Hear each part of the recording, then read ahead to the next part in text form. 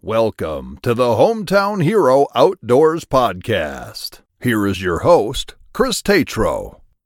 All right, everyone. Welcome back to the Hometown Hero Outdoors Podcast. Today we have our Regional Director, Sean Olsberg, out of Texas. Sean came to us as a member initially and then went into field staff and then starting up the South Carolina HHO state and then transferred over to Texas and became the state director over there, spun up the state of Texas. So Sean is here with us tonight, and also a special guest that we have is Marcos Dominguez. Marcos is the owner of Sisco D Ranch out of Texas. Sean and Marcos have established a very awesome relationship between the two. Very excited to have these two here. The world that Marcos has dove into is very different than most people, owning his own ranch with exotics and also with whitetails and a bunch of other different critters. So it's pretty excited to have him here. I've got to meet Marcos a couple different times. First and foremost, I met Marcos last year. That would have been September of 2021 at his ranch. I was hanging out with Sean, and Sean had brought a member up, and Marcos hosted him, and they were able to get a hunt done. Then a second time, this last March at our annual banquet, Marcos came up and donated to us and also supported us and got to have some stage time, and very nice individual to meet. So without further ado, Marcos and Sean, thanks for being here today. It's a pleasure. Excited to be here. That's great. So Marcos, why don't you tell the listeners a bit about yourself and who you are? Tell us about Sisco D Ranch, just your history and where you came from and how you started everything. Absolutely, Chris. So I'll start with born and raised out of Austin, Texas. This is where I call home. These are where our roots are planted. I come from a medium-sized family. I have an older brother, an older sister, little brother, and myself makes up the Dominguez household. My parents are from a small town called Hondo, Texas. It's just south of San Antonio, towards the central south part of the Texas area. And Hondo is a very small spot, very small place. It's split by a railroad track, in fact. One side is a fairly wealthy side of town. The other side is not so wealthy. Chickens running around, laundry hanging outside. And so my parents are both from that town. My father grew up on the wealthy side of town, and my mother was raised fairly poor. And I set this stage for our listeners here so that they can understand where my passion for the outdoors was born. So at a very young age, we used to go visit our grandparents, and we'd stop in and we'd visit my father's side of the family and my mother's side of the family. And on my father's side, being the wealthy household that it was, not a whole lot of cool stuff going on there for a little boy to dabble into, right? They were sitting around drinking coffee or tea and talking work stuff, and not really my environment. While on my mother's side of the tracks, my grandfather was always plucking a chicken or cleaning a deer or working the garden. And I was always attracted to that side of the track, right? At a young age, my grandfather took me on my very first deer hunt. And I remember him telling me the story of how to respect the animals and how to respect the land and abide by these old Indian core principles that he has. And that just always stuck with me. He gave me my first hunting knife. A lot of my firsts in the woods were with my grandfather. My father, in fact, has never hunted a day in his life. Oh, wow. So the passion at a very young age was really instilled by my grandfather, and just understanding like all the amazing things that the outdoors has to offer.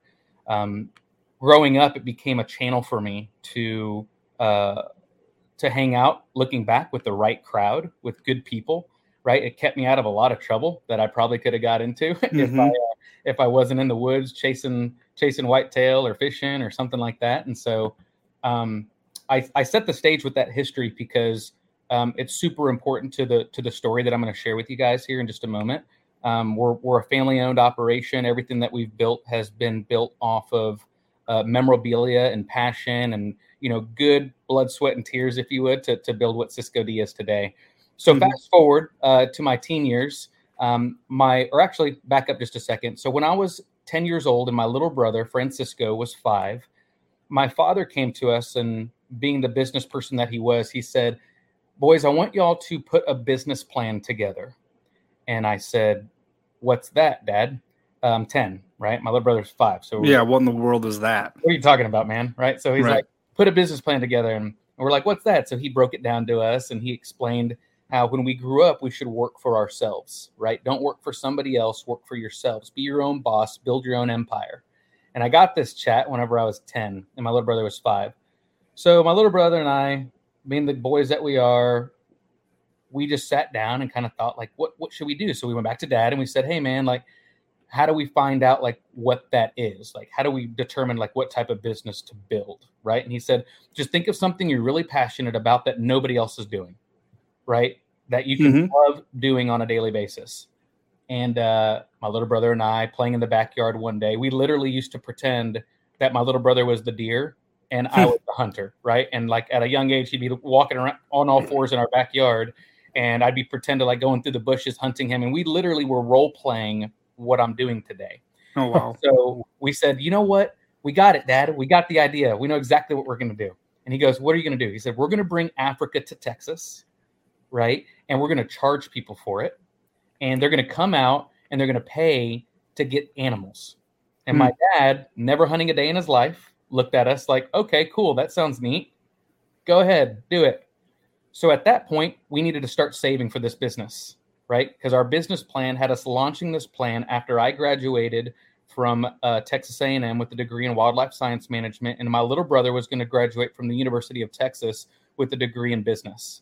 And our goal was after we graduate from these universities, we were going to put our degrees together and build this awesome empire, this Africa and Texas adventure. Right?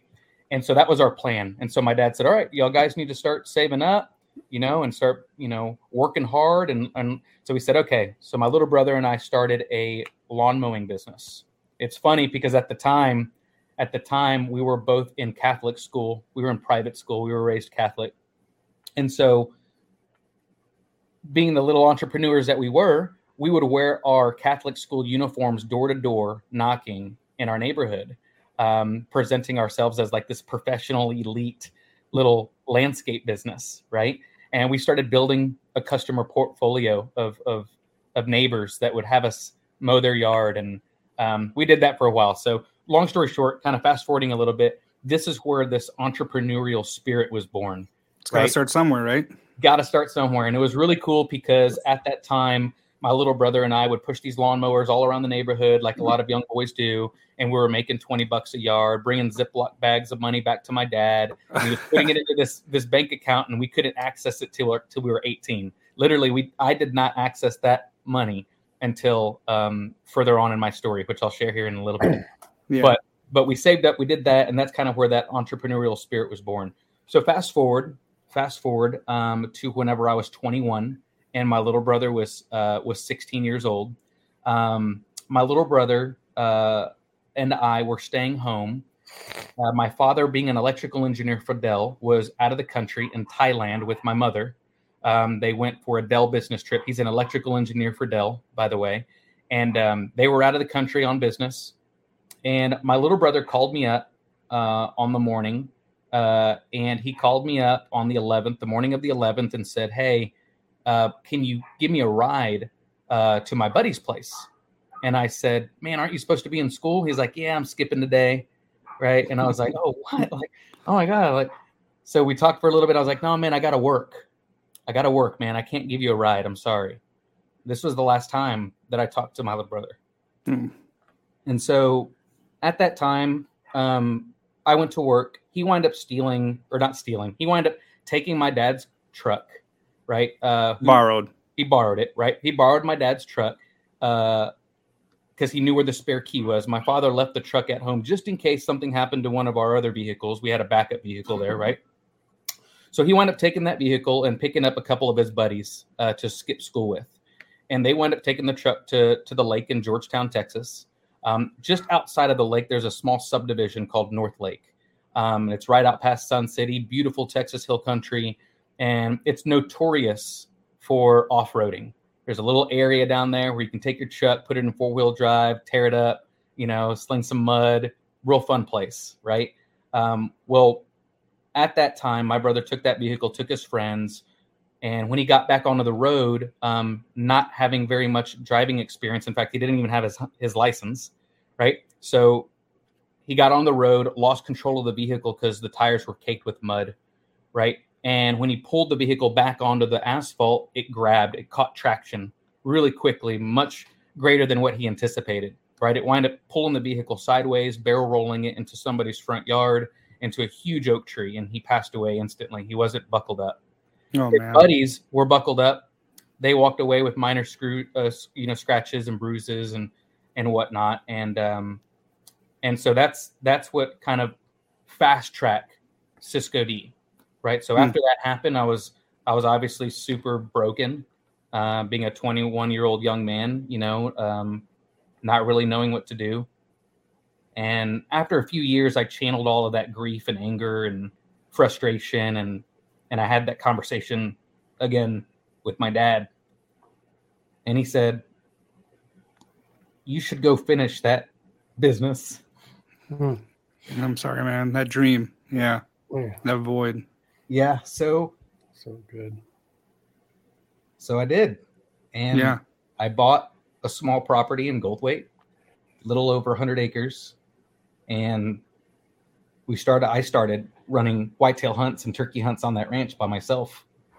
And I saved up for about 5 years, 6 years. I saved up and then used all of those savings. I was the guide, I was the cook, I was the ranch hand. I did everything.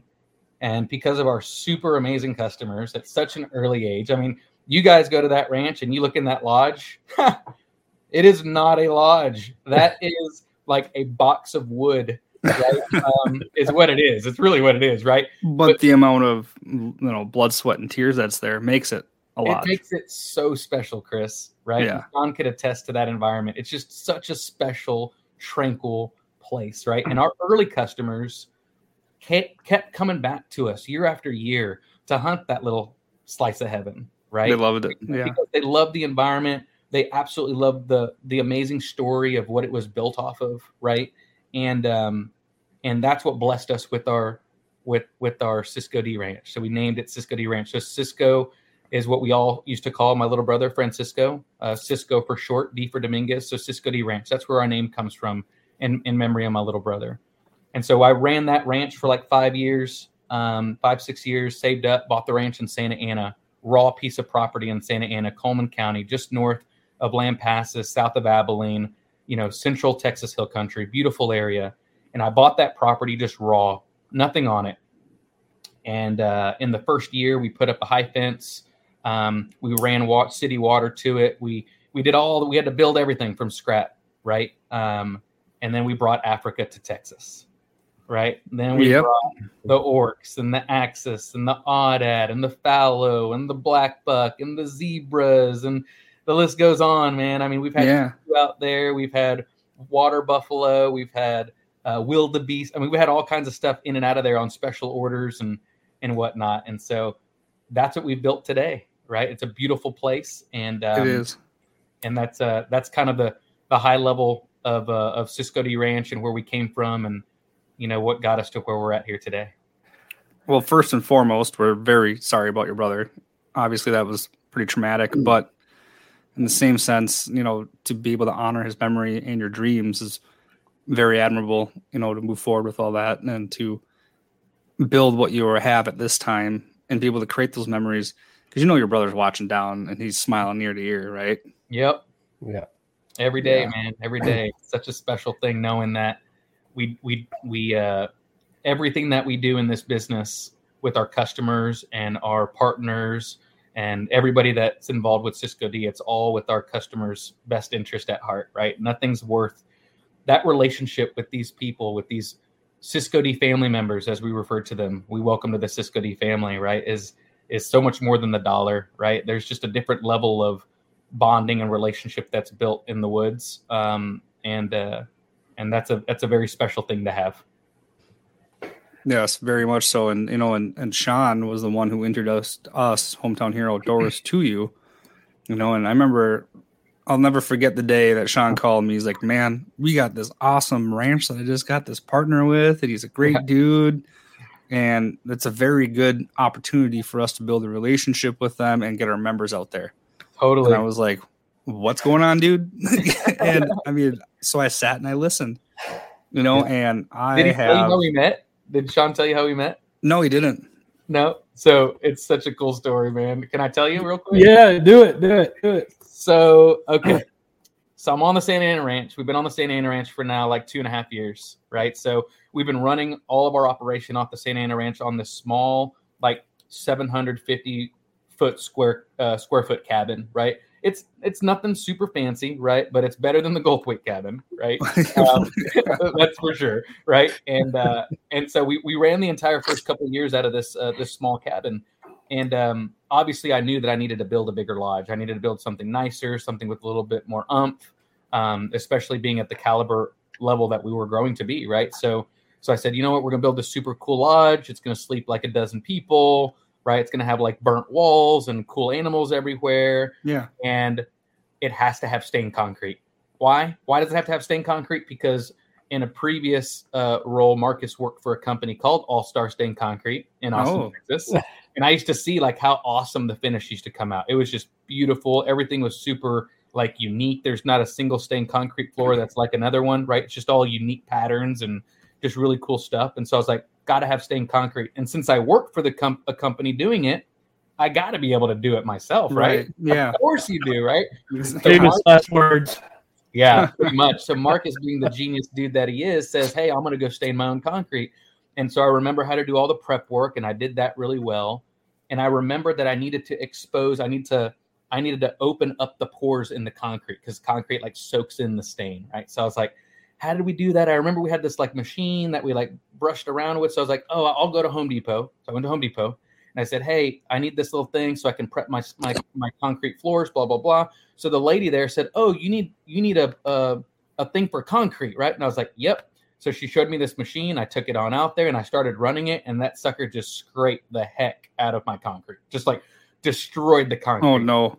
I was like, oh my gosh. And I had some customers coming in. So even more important, I had customers booked to come in like in a few days. They were flying in. They were expecting to stay in this new lodge, and the stained concrete was the last thing that I needed to finish. So here I am, messed up floor, have like less than 24 hours to turn this finished product around before my customers show up. So I hop on Google and I start searching for stained concrete contractors, right? And I go through this company called Service Magic, right? They're a paid like directory for contractors. I filled out the little form. And this company called me. I still forget the name of the company, Sean. But company called me up. It's like 8:00 at night or something like that, like it's super late. And they're like 4 hours away. And I explained my story, and they're like, "We're gonna come help you. We're gonna come help you fix your stained concrete." So I was like, "Sweet, awesome." No kidding. So they show up. They immediately get to work. I meet Sean for the first time. He's on this crew, like. Giving a hand. He was like hanging out with his buddies or something that do stained concrete. And he like shows up and they wind up helping me with my stained concrete. And that's where I met Sean. And he told me the HHO story and what he was about. And I was like, dude, I don't have any relationships like that in this industry. I'd love to make a relationship supporting our military and our first responders. Like, let's do it. And ever since then, it's off to the stars. That's awesome. And I'm going to guess that Sean was there because he heard a term when it was called free beer. Free hog hunting. or that. or that. So that story even gets better. You called that number, but that number was my sister-in-law, Melissa. Oh, yeah. She 8 years ago, she had a company that did stained concrete. She hadn't done it in 8 years. And it was out of the blue, and my daughter and I, it was a Sunday night, wasn't it? Yeah, man. It was on a Sunday night. We had work. I had to be at work the next day. You guys had to be somewhere. Yeah. So my daughter and I are just leaving church, and Melissa calls, and she's like, I got the strangest phone call. Are you busy? I'm like, I had just retired from the Army. I was like, let me check my schedule. Nope, nothing. And well, this guy called me out in Santa Ana. I had no idea where Santa Ana, Texas was. And they were currently living in Fort Worth. Yeah. And so they gathered up all the supplies, swung by my house, picked me up. It's about 11 o'clock at that time, I think. And we drive out to Santa Ana. There's no address, okay? So this guy just gives us a pin and says, don't follow the address, follow the pin. And that's what you did to me when I came down. And I still went to the wrong place, Sean. Yeah. Oh, man. And so we're driving in pitch black, middle of nowhere, and we pull up on this gate, and Marcus is out there with I think he met us out there. I can't remember what. Yeah. I met you. And we're like, man, this is either going to go one or two ways, you know. It's either going to really work out or this stranger just invited us out in the middle of nowhere. And yeah. You can get buried out back. Yeah, I didn't know what I was doing, but I was good at BSing, that's for sure. So no, I don't believe that. When I came out, I could run, many years of buffing floors and running a mop in the Army. I could figure that out. So I was like, right. Sure, I'm on. And anyway, Marcos and I are standing around the fire because we had that standing concrete. There's stages it has to go in. And so we were letting one dry or whatever it was doing. And we got around the fire and I just remember, we've been praying about, finding an organization like this. And then what it was a couple of months later, right out of the blue, Marcos calls me and he says, hey, I've been praying a lot on this, and I think HHO is where we want to be. And so the rest is history. That's pretty awesome. It's amazing how the stars align and how people meet and the connections that get made just in passing, or like your story, with needing last minute help. It's fantastic. And that's how a lot of these relationships are built. Yeah, for sure. So then you guys end up kicking it off and start talking about this stuff. What did you guys' planning or future goals look like at that point? Between HHO and Sisco D? Yeah. Man, I tell you what, Marcus is very, he has everything laid out, very detail-oriented person. So I had to get my shitting pile here and make sure I had everything lined up. And he asked me, so what are your goals? I was like, oh, man. Hunting? Hunting? Taking people hunting? No, man. Like, what do you want to get out of it? Where do you see this going in, this year, the next 5 years? And so we sat down and actually went over pretty detailed goals for what we wanted to accomplish that year, and then left it open to expand that to the next year. So that first year, man, we had between the Goldthwait Ranch, which is a low fence, just a regular, like Marcus was explaining. We take one or two together each, with a staff member, and it's just a good, quiet place. It is a slice of heaven. I go out there and I'll just sit out there in the peace and quiet. It's amazing. And so we took, I think, 6 people. Members out Goldthwait, and a couple of them, it was their first time ever hunting. So it was a perfect location to accomplish that and show people, about deer hunting. And yeah, go ahead. Well, I was gonna go into the Sisco D Ranch next, but did you have a comment on that one? I was going to say, on my wild goose chase, when you sent me to the Goldthwait one, not the right one, between the two locations, could you explain maybe what the difference is between the two? I know you said there's a low fence and then there's a high fence, but when I drove through, it did seem like there was a bit of terrain and vegetation type difference between the two properties. Is that an accurate assessment? Yeah, I can feel that one, Sean. So, yeah. So the Goldthwait Ranch is much more central Texas hill country, right? So a lot more, coastal grasses, bigger oak trees, not as many mesquites, right? There's a few cedars kind of here and there, but, we'll refer to the Mills County areas as more prime real estate, if you would, right? The Santa Ana Ranch is a little bit further west, right? So you start getting a little bit more red coloration in your soil, not as much pasture, coastal grasses, a little bit more mesquite, not as many oaks, right? But we also have a little bit greater elevation change in Santa Ana, right? We got this big ridge out there that a lot of the aoudad and the sheep family like to go and climb up into the really rocky areas. The Goldthwait Ranch is much flatter, right? It does have a freshwater creek that runs through it pretty much all year long, but primarily topography changes. And then obviously the Goldthwait Ranch is low fence, so it doesn't hold, all of the exotic species, right? As to the Santa Ana Ranch, it's high fence. It's got the big 8-foot fence all the way around the perimeter that keeps all of the animals in. So it really allows us to manage and grow animals of trophy caliber. And both are incredibly beautiful properties, even though they differ. They all have their own little gem, so to speak. Absolutely. Yeah, when I drove by that Goldthwait one, and I stopped, and I was like, first and foremost, I don't think this is the right one. But number one, if it is, it's fucking beautiful. Yeah. And then, the other one we got to, and it's just as beautiful, and it's kind of interesting just making the drive between. I think we drove up from Waco.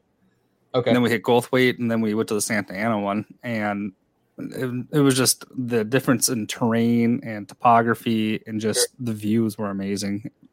But I will say that going into that area is like driving the Bermuda Triangle from my Verizon cell phone. I didn't know where the hell it was. Yeah. And I still try to find photos. It backdated photos to like 1992 in my phone for some reason. I didn't know what time it was, but that's the cool part about it, though, is you can disconnect.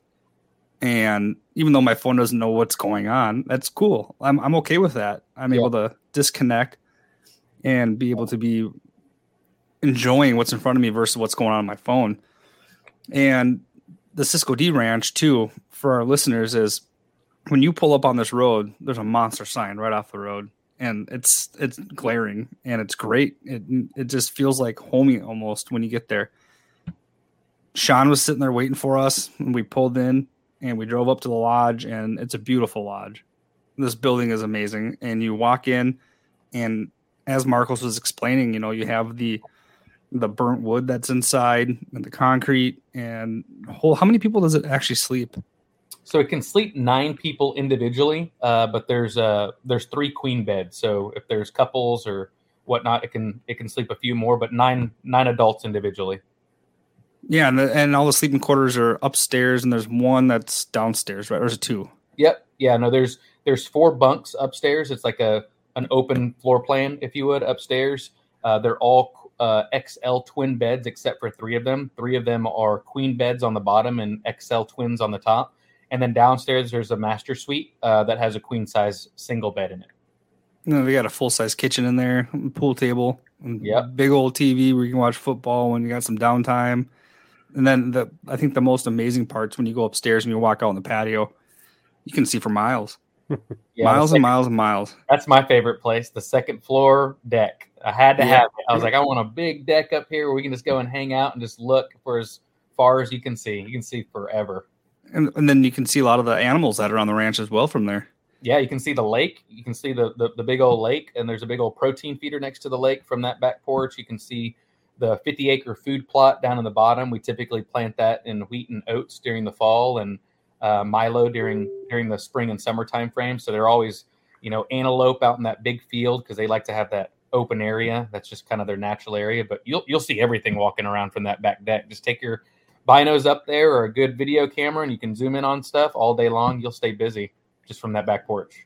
Don't you have I think there's a shooting range too that you can shoot from up there, right? Yeah. So we got a shooting range from the back deck. We have a steel plate target on the side of this ridge. It's about 450 yards from the back of that porch. But we also do have a 100-yard rifle range that backs up to the dam on our 2.5-acre lake that's out there. Big old lake. It's about 25 foot deep in its deepest. And so that dam on the back is pretty legit. I mean, you shoot right into that sucker, no problem. And then we've had some long distance marksmen, right? I think a few guys from HHO actually take some longer shots out into our big field. You can stretch out and get 1,000 yards from that back, from that back porch out to a corner of that big field. You can touch 1,000 with it. So that's quite the poke. Yep. Good stuff. Yeah. I remember getting up there and seeing the odd ad and then oryx, right? Yep. Scimitar. Yep. A couple zebras. I'm like, what in the world? Like, this is pretty cool. You're in Africa, man, in Texas. We did it. I loved it. It was great. So, Sean, what was your first experience when you showed up? Oh man, it was the same. So the first time I went out there after Marcos and I had started talking. He just introduced me to come out and said, "Hey, just come out and hang out at the ranch. Come check it out." So that's what I did. I came out there, and they had some clients out there at the time, so I was able to kind of talk with them. I think one of them ended up being a veteran, so we ended up talking about HHO and stuff like that, and just driving around. That ranch has the topography of Sisco D Ranch in Santa Ana is just it's got everything. It's got your fields, rocks, hills, cliffs, lakes. And so when you're driving around, it took me about a month or so before I could figure out what road am I on? Where am I going? And sometimes I do circles, before I could find the cabin again. So it's just a fun place to be. Yeah. And, even me being there for a full weekend, I think I saw the whole property. I don't know, but it was pretty vast. And I thought the cool part too was the diversity that came with the terrain and the different types of hunting that's available. And, even with the individuals that you had to help and guide, and where to look for the animals was pretty interesting because they all have their own little area they like to hold in. And I thought the really cool part was that plowed field. Also, we can, on that ranch, since exotics are not a game species in the state of Texas, that we can actually hunt at night at the ranch as well. So, one of our veterans came out there and he got his axis out there at night with a thermal scope, which was way cool. You just can't do that anywhere else.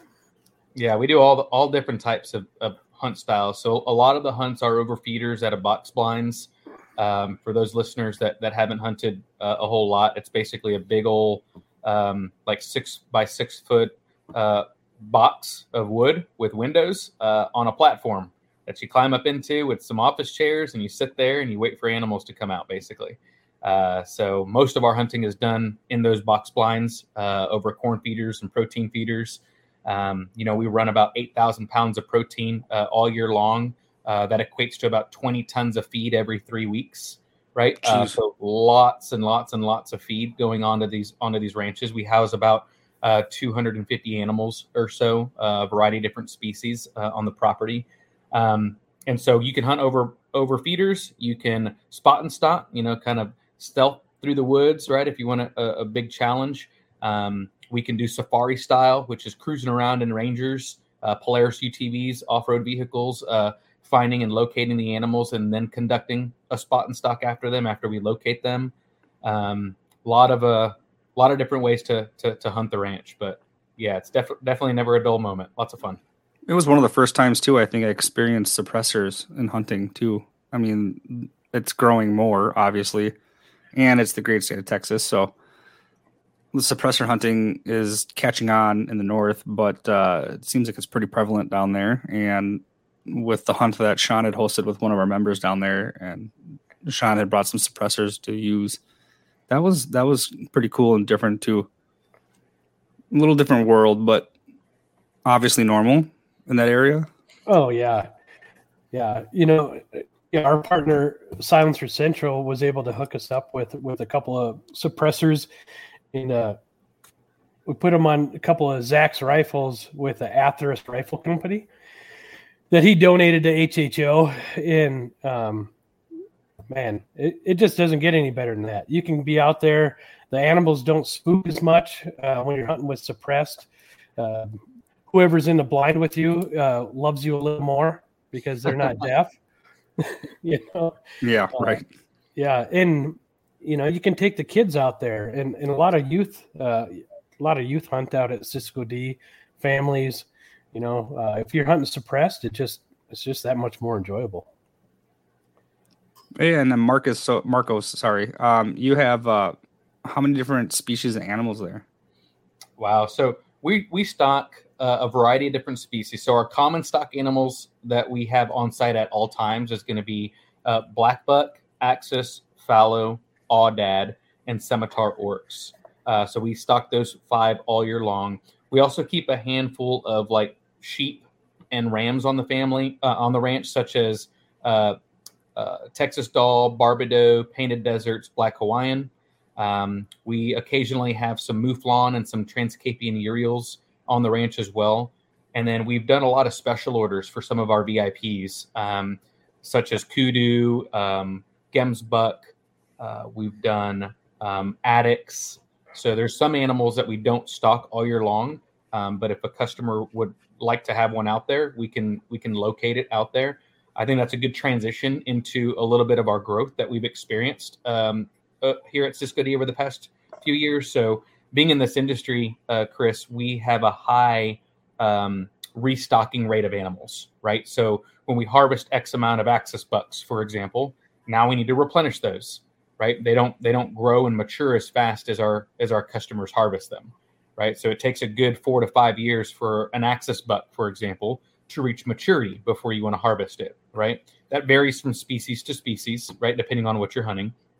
And so when you harvest X amount of animals, you need to replace X amount of animals.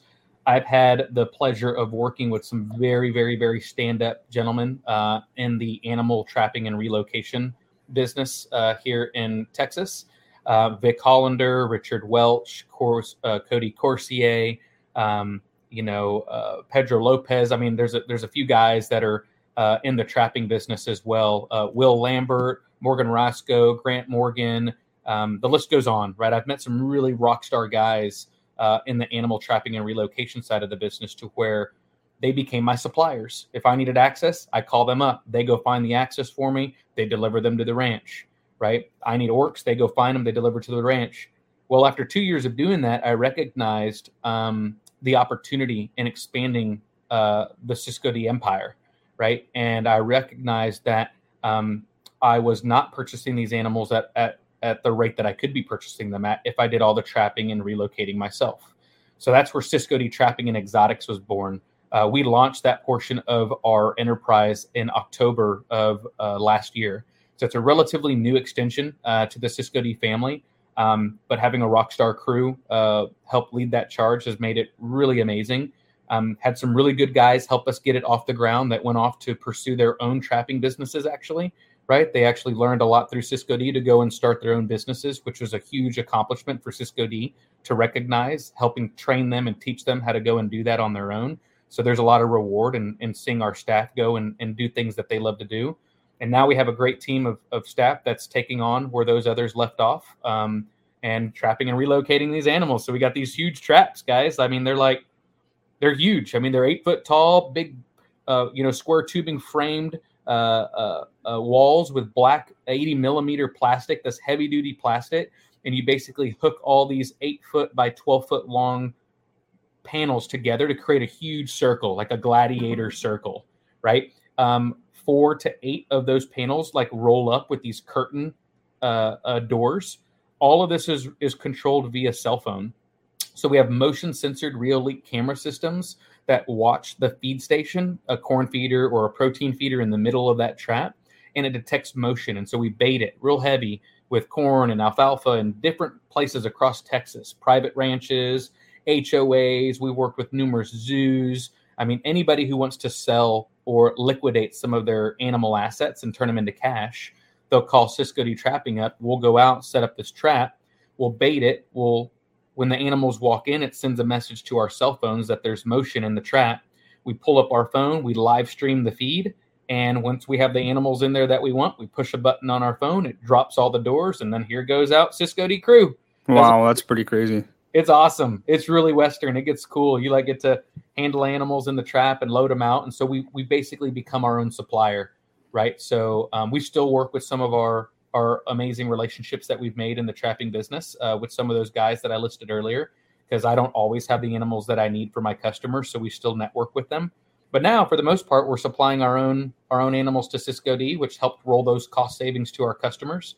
And then we still supply other ranches too. So now we're helping other ranches do what we're doing. Yeah, it's super beneficial. Mm-hmm. And so is it pretty prevalent for exotics and stuff like that to be out in the wild in Texas then? Absolutely. So when the first exotics were introduced to Texas, which was a while back, a lot of them got out of their ranches that they were housed in, right? Sisco D experienced this themselves about 6 months ago, where we were hit with over 8 inches of rain in less than, I don't know, 3 hours. And that's pretty devastating for down there. It was pretty catastrophic for our operation because it took the entire fence down. Our creek that drains out of the property collected all the debris and all the branches and the leaves and the grasses from the entire creek bottom, and that fence acts as a filter, kind of like a coffee filter, if you would, and it doesn't let a whole lot of water through. And it took the entire fence down. We lost 750 yards of fence, over 100 head of exotics and whitetails.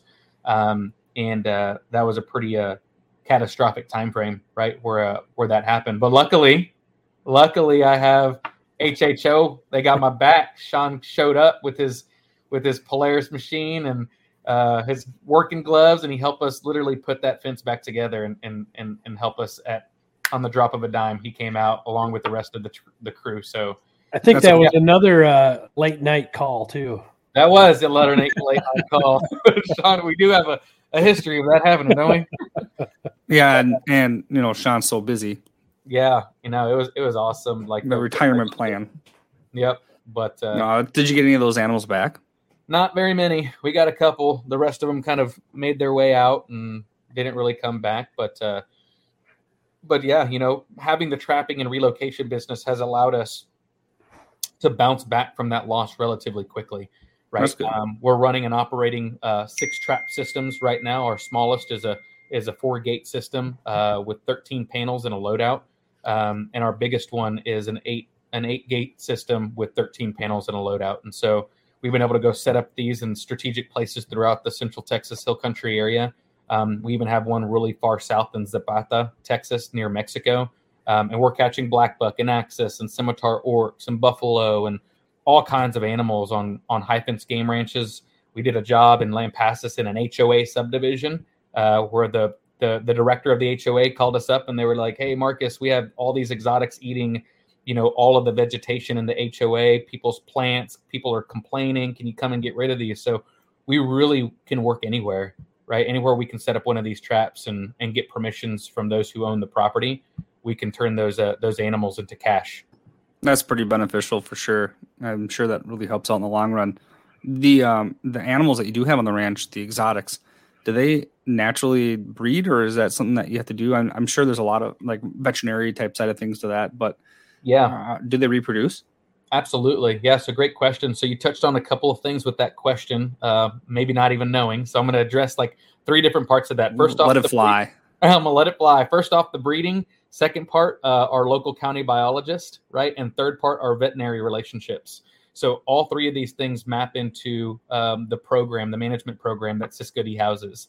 So it's super important, first and foremost, that the property is housing the right amount of animals based off of the natural forage that's on the ranch. A lot of people don't recognize that just because we're feeding 20 tons of protein every 3 weeks doesn't mean that the animals are getting what they need. Right. Just from that protein. And so it's super important to Sisco D also to respect our animals. This goes back to how I was raised on the poor side of the railroad tracks with my grandfather. Understanding and respecting those animals, right, has been instilled into me at such an early age. And so one thing that Sisco D really prides itself around is making sure that we're not overpopulating the ranch, right, with animals. And so here recently, we've reached a threshold, right, to where our breeding and our production on the ranch is now putting the ranch in a position to where it's overpopulated, right? This is the first time that we've ever had this happen, right? We started noticing these trends whenever animals started eating the cedar trees, right? Oh. That's a bad thing, right? That's a sign that says, hey, we're not getting what we need, and we're going to try to go and supplement that in other ways. And I don't know if you've ever tasted cedar. But no, I'm gonna pass. Yeah, that's a hard pass. So I talked to our local biologist. Every county in the state of Texas has a biologist that's assigned to its county, right? And so our biologist is a phone call away. So I stay in touch with him about our breeding program, and he basically said you need to reduce the population. And so having the trapping and relocation business allows us to do that relatively quickly, right? We'll set up a trap on our own ranch and just take off a bunch of does. Right, we'll remove a lot of does.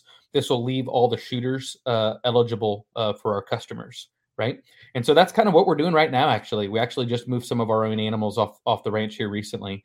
And then the third part of that ecosystem is our vet relationships, right? So we work with the vet clinic out of Coleman County for our Sisco D hunting operation side of the house, and we work with a clinic out of Cedar Park, Texas, for our trapping and animal relocation business.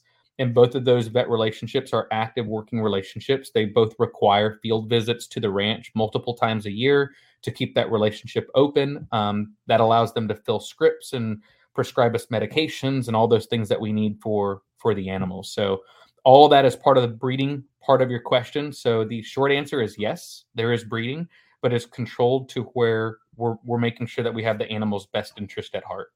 Oh, that's pretty. I mean, there's a lot of science behind all of it when it comes down to it, and I'm sure, like you said, the animal's best interest at heart, and it's pretty in depth, really.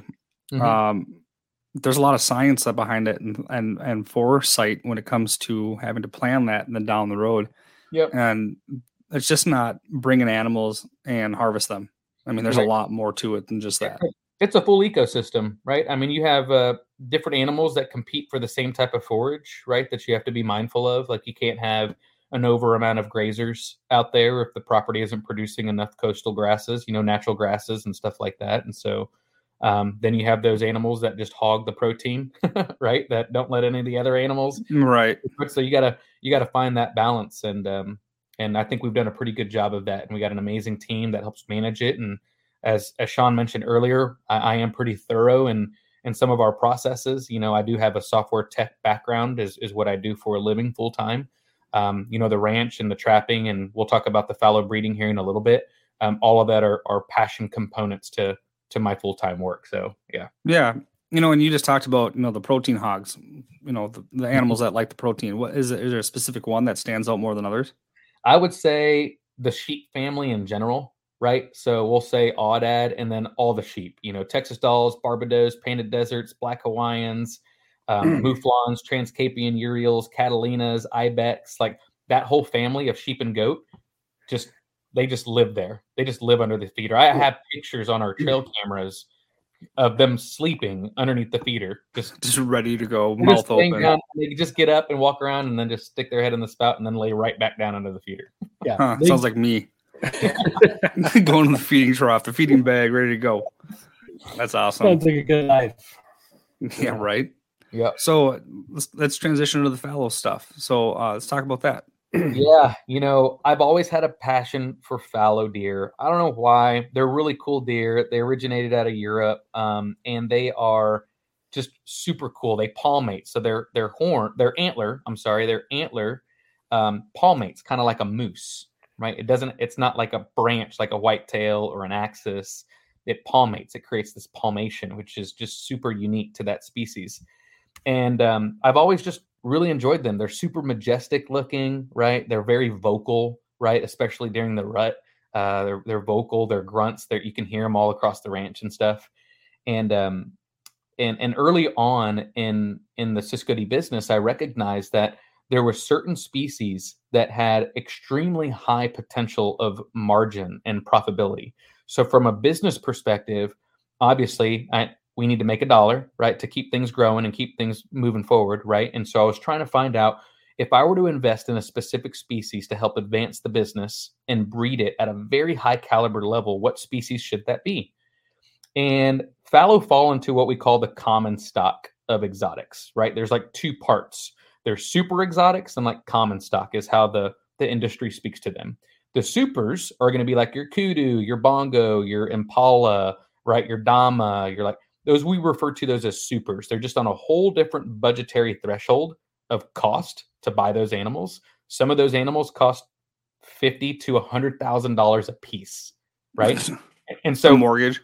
Yeah. So being the small business that I was at the time and still am, that just wasn't feasible for me, right? I wasn't in the position to go and spend $1 million to start a herd of animals, right? So I kind of looked at what was realistic in my reach, and I landed on fallow. I did my due diligence, and I found out their resale value was pretty cool. There was a demand for it. There was future rumors of it competing with the whitetail industry, right? This was about 5 years ago. And so I met a gentleman by the name of Colby Stevenson. Colby pioneered, if you would, the fallow industry to what it is today. Colby started matching and breeding high pedigree genetics within his own facility, just out of just out of South Austin, basically. I mean, it's over towards Elgin, actually, Elgin Lockhart area in Texas. He produced the first fallow buck to score over 400 inches. That fallow buck was called Bullwinkle, is his name.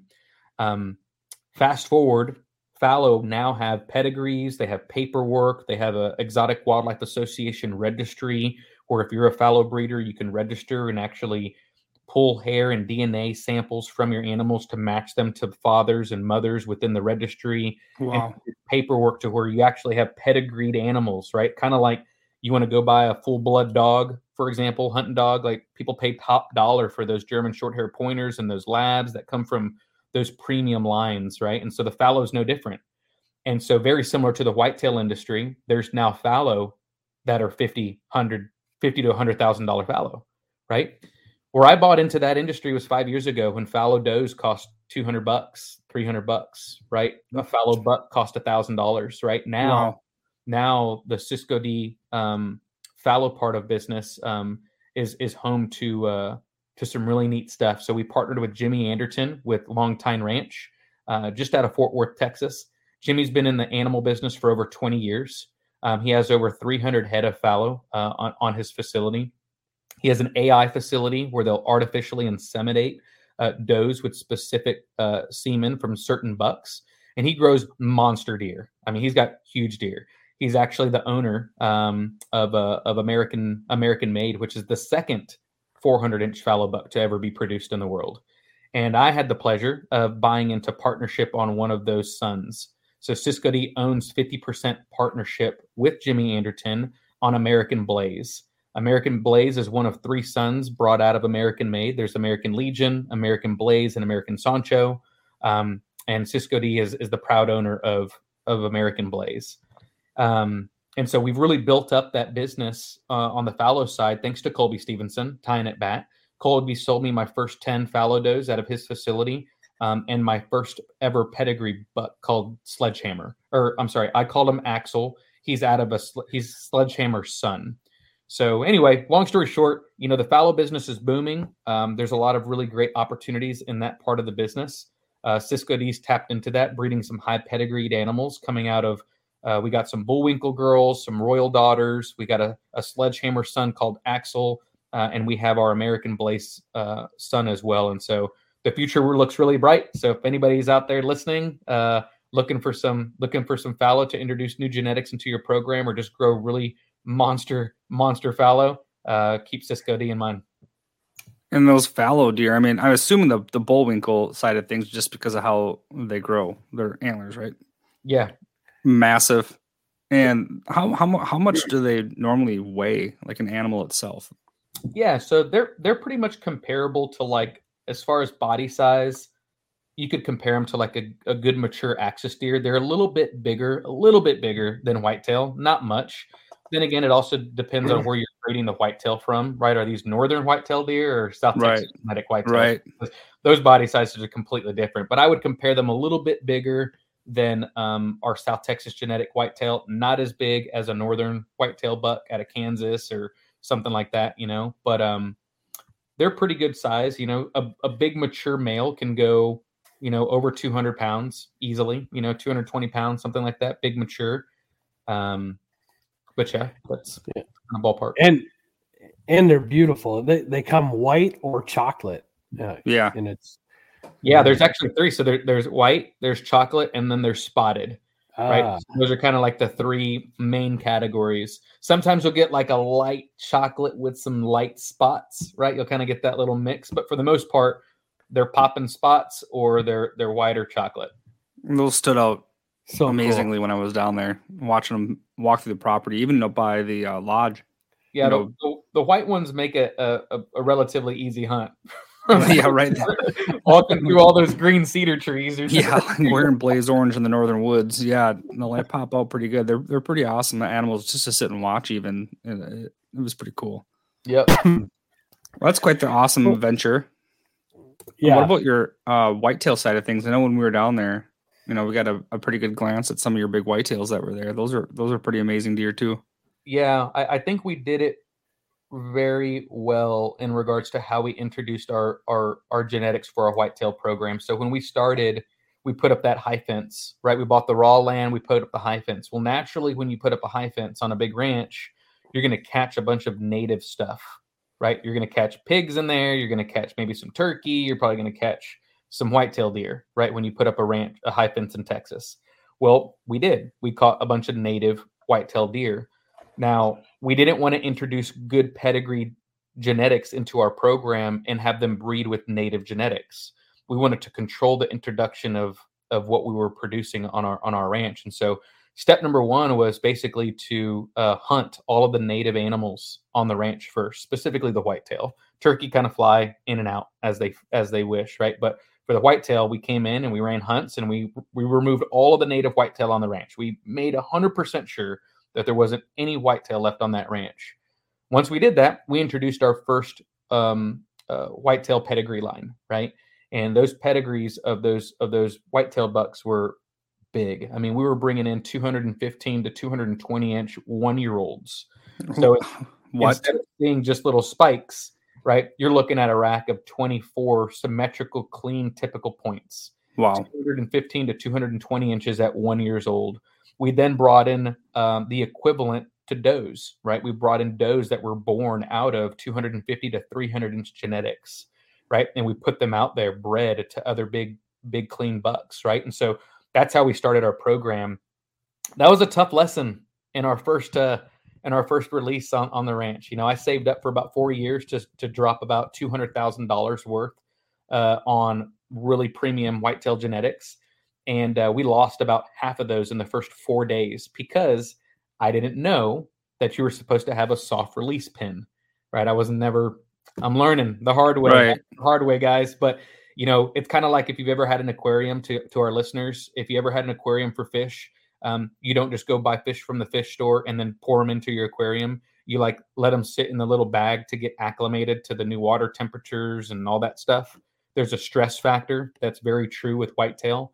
You need to acclimate them to the environment. And so you're supposed to have these pins that you release them in so that they can get acclimated to their new territory. Then you open the gate to these soft release pins, which must be approved by Texas Parks and Wildlife. You got to get a permit and it's very highly regulated, but you allow them to come and go from as they wish from that pin. And that pin has water and feed, and that's how they were raised in these pins. So we didn't know that, right? So we learned the hard way. So our year number one of introduction, we lost every single whitetail buck that we introduced with those genetics except one. We named him Bruno. He turned out to be a poster child, double drop tine, 250 inch clean, typical 12-point buck. We covered over 40 does to that buck, and those are the genetics that we have on that ranch now. So beautiful buck. Listeners, go to our Facebook page, look at our pictures there, and you'll find Bruno. He's actually my profile pic. I'm holding that sucker right there. So whitetail program is buzzing now. We got some amazing deer out there. We're all pushing clean, typical genetics. Occasionally we'll get some trashy stuff that has some kickers and stuff, but for the most part, really clean Texas genetics. So have a look. I'll take the trashy one and still be happy with that. Yep. Totally. Oh, that's awesome. Yeah, there were some very beautiful deer that I got to see when I was down there, and I mean, it blew my mind. In the north, we don't have much for ranches or whatnot. Sure. Most are in the wild, whatnot, and everything like that. I think the largest one that I've seen personally is 170 inch. And yeah. And for up here, that's a big deer, but it's mostly big bodied for the most part. But that's pretty incredible. If there's one thing that I've learned, Chris, being in this business now for over 10 years, is that the definition of a trophy to every person is so different. Right. And it's like, as long as that hunter and that new Sisco D family member is happy, we're happy.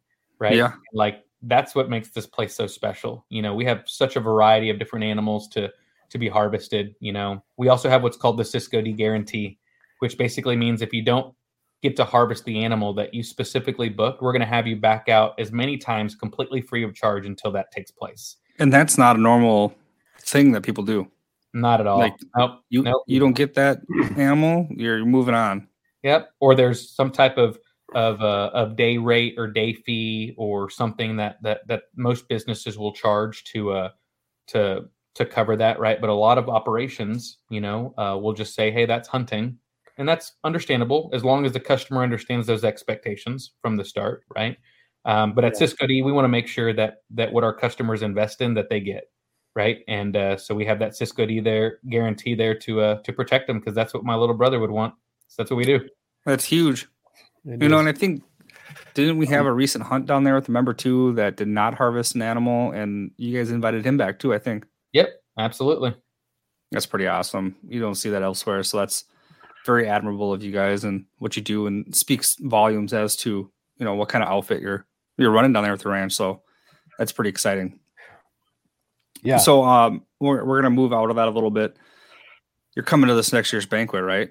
You bet, man. I wouldn't miss it for the world. Oh, man. It was great having you there. So individuals that are going to be in the Minnesota area, I highly implore you to come to our banquet that we have every year. Marcos is there last year representing Sisco D. Brought your wife with, got to meet her. Absolutely awesome wife that you have there. Thank you. Was able to chat with her for a while, and Marcos was able to take the stage and tell the story as well. And this next year he'll be back, and he'll be able to share his experiences, and you'll be able to discuss his ranch with him. But what did you think about the banquet last year? Did you have fun? It was amazing. I had so much fun. Like, I'm so glad that I had that opportunity to meet the crew and meet all those friendly faces, and then go hang out with everybody afterwards. It was super, super awesome. Right? I saw some of those pictures after the night was over, and you guys already had a blast. It was so good. Like, I can't wait. I am so excited to come back and participate. And we love the raffle and the auction, and being able to speak to the crowd and show our respects to our veterans and our servicemen and women. Like, that's another strong pillar. One thing that I failed to mention when I was telling you my upbringing in that Hondo town, when I used to go over to my grandfather's place, he was a Vietnam vet, right? And he used to. I didn't know enough about it at that time because I was so young, right? But now, like where I'm at today, and growing up and looking at the freedoms that we have, and being able to do what we're capable of doing because of those freedoms, like we salute all you veterans, right, and all of our first responders for allowing us to do this. So thank you very much. Yeah, it's calling, and no thanks is needed, but it's what we do. And the great part with HHO is we have supporters like you that let us engage in these trips and adventures and experiences where people are able to get back together and mold and create those relationships and bonds. So we greatly appreciate you and all your help too. This next year when you have it back, you're going to have that booth again, and people will be able to talk to you about hunts and what you have going on down there. And I really highly encourage you to attend the banquet, but also to go seek out Marcos and talk about the ranch. And it's fun, and I am actually I was born in San Antonio, and I moved out of there when I was 5. My dad relocated for work. So my heart's always in Texas. My dad's like, oh, you're Minnesota. And I'm like, no. You had me in San Antonio. So I am a Texan at heart, and I love that state. So awesome. Any chance I get to hop on, get in Texas, I'm down there. I'm going to be down with Sean here in December again for his youth hunt. And then I'll be back in February for our SIS training for our suicide awareness stuff. So excited to come back, and I got to make a trip over to Sisco D again. Let me know, man. Open door policy, especially to all of our HHO folks. Like, if you guys ever come down and you want to come and hang out, like, we'd love to have you, right? Sean's holding down the Goldthwait Ranch as well, right? So a lot of opportunity there to get out and find that outside therapy, right? Everybody needs it. It's a great place to get it. I got to give huge praise to both of you. Not only for Sean for his endeavors with the HHO and picking up the ball and running with it, but also for his connections that he's made and the relationships he's built, to include you with Marcos. So I really appreciate you, Sean, for that. But also Marcos, the giving back that you've given was very significant. And I know that when the one member was down there and he harvested his animal, the look on his face, and then I think he also brought was it his father or his grandfather, Sean? His father. So they're both veterans. Yeah, and that was on September 11th of 2021. Right. And so we got to have that special hunt and the son drew the hunt. He was a Desert Storm era soldier, and his father was a Vietnam soldier. And, they just really shared hunting was their thing, and they just hadn't been able to do it. And here they got to come down to Sisco D and spend the entire weekend, and it was amazing for sure. And his son, I remember he would go back to the lodge either for a nap or whatever it was, some downtime. And his dad would just sit in the blind and just sit there and just watch and just enjoy. And it was great. We had to pry him out of there. Yeah. But it was a very fun experience. And actually, there's a video that Sean put together that was pretty phenomenal that I believe is on our YouTube page and other social media sites. So if you ever want to watch that hunt, please go there. But so Marcos, I know we're a little over an hour here, so we're going to try to wrap some stuff up. But, if individuals want to find you on your social media or your website, even distance from the closest airport to, say someone wants to go to Dallas Fort Worth Airport, like what's that look like in order to contact you and do some research on you? Sure, absolutely. So first off, the phone number that you can call is 512-497-8799. You'll actually reach me directly, listeners, if you call that number. So special incentives for speaking with me first. So I encourage you to call that again, 512-497-8799. The office number is 512-966-2735. We have two websites for our hunting site. It's www.siscodranch.com. That's SISCOD ranch.com. And then the trapping website, if anybody's out there looking to get some animals relocated or purchased in Texas, it's www.siscodtrapping.com. As far as coming out and visiting us on the ranch, the nearest airport is going to be the Abilene Airport. It's about a little over an hour north of the Sisco D Ranch in Santa Ana, Texas. So not a far drive. We do offer airport pickup and return as well. So if you don't want to rent a rental car and you want to come do some hunting with us, my guys are happy to scoop you up at the airport and take you back for your flight. Flying into Dallas or the Fort Worth area, that's somewhere around, 2.5 hours, maybe 3 hours, depending on traffic. And then the same thing for the Austin International Airport in Austin, Texas, about 2.5 to 3 hours or so, ballpark, depending on traffic. So everything's pretty much, centralized around this area. So not too far of a drive in any which direction. Yeah. And even if you do decide to go to Dallas, Fort Worth, or Austin, just even the drive and the things that you can see in between point A and point B is pretty awesome. We stopped in Waco for the night and that was phenomenal. Yeah. It was a good time. For all of our listeners out there, if you are planning a trip to Texas and you want to come and hunt with us or visit with us and you're not too sure of what area to go to or whatnot, feel free to give us a call. We'll give you some pointers based off of knowing Texas pretty well and all of these major metros and kind of making some recommendations for you guys, especially if you're extending a stay and you're not just hunting and you're on business or you're going to be visiting family or doing something else in Texas. We can make some recommendations based off of the location. Yeah. And if you're a member, with HHO, feel free to reach out to Sean Olsberg over here too. He's got a lot of knowledge and he's not very far away and he can give you some pointers as well. Sean, you got anything you want to add to that? No, I think you got it. Yeah. If you have any questions about Sisco D, you can give me a call or, any of our Texas staff members, our Texas State Director, Kevin Mullins. He's a subject matter expert and he can answer all your questions about Sisco D Ranch as well. Very cool. And if you're a veteran or first responder listening to this for the first time on this podcast and you're not a member of HHO, get with Sean, get with Kevin. These guys are fantastic. It costs you absolutely nothing, right? You deserve to be a member, right? You deserve it. So be a member, automatically get yourself put into a drawing. Sisco D gives away hunts all year long, right? We got the Goldthwait Ranch specific for HHO to go and hunt whitetails and turkeys and dove hunt and stuff like that. So we want to give back to you guys. We really, really genuinely do. We sincerely appreciate our freedoms and we want you guys to know that. So get with Sean, get with Kevin. Also, special shout out to our boy Zach over at Athers Rifle Company. I want to make sure we recognize this gentleman. Built some amazing guns, guys. So if you want it, he can do it. I mean, he does Cerakote that looks like Gucci bags. I mean, he does whatever you want. I mean, call that guy up, let him know. And then Silencer Central, these guys, I keep hearing their names all over the place, build a fantastic product.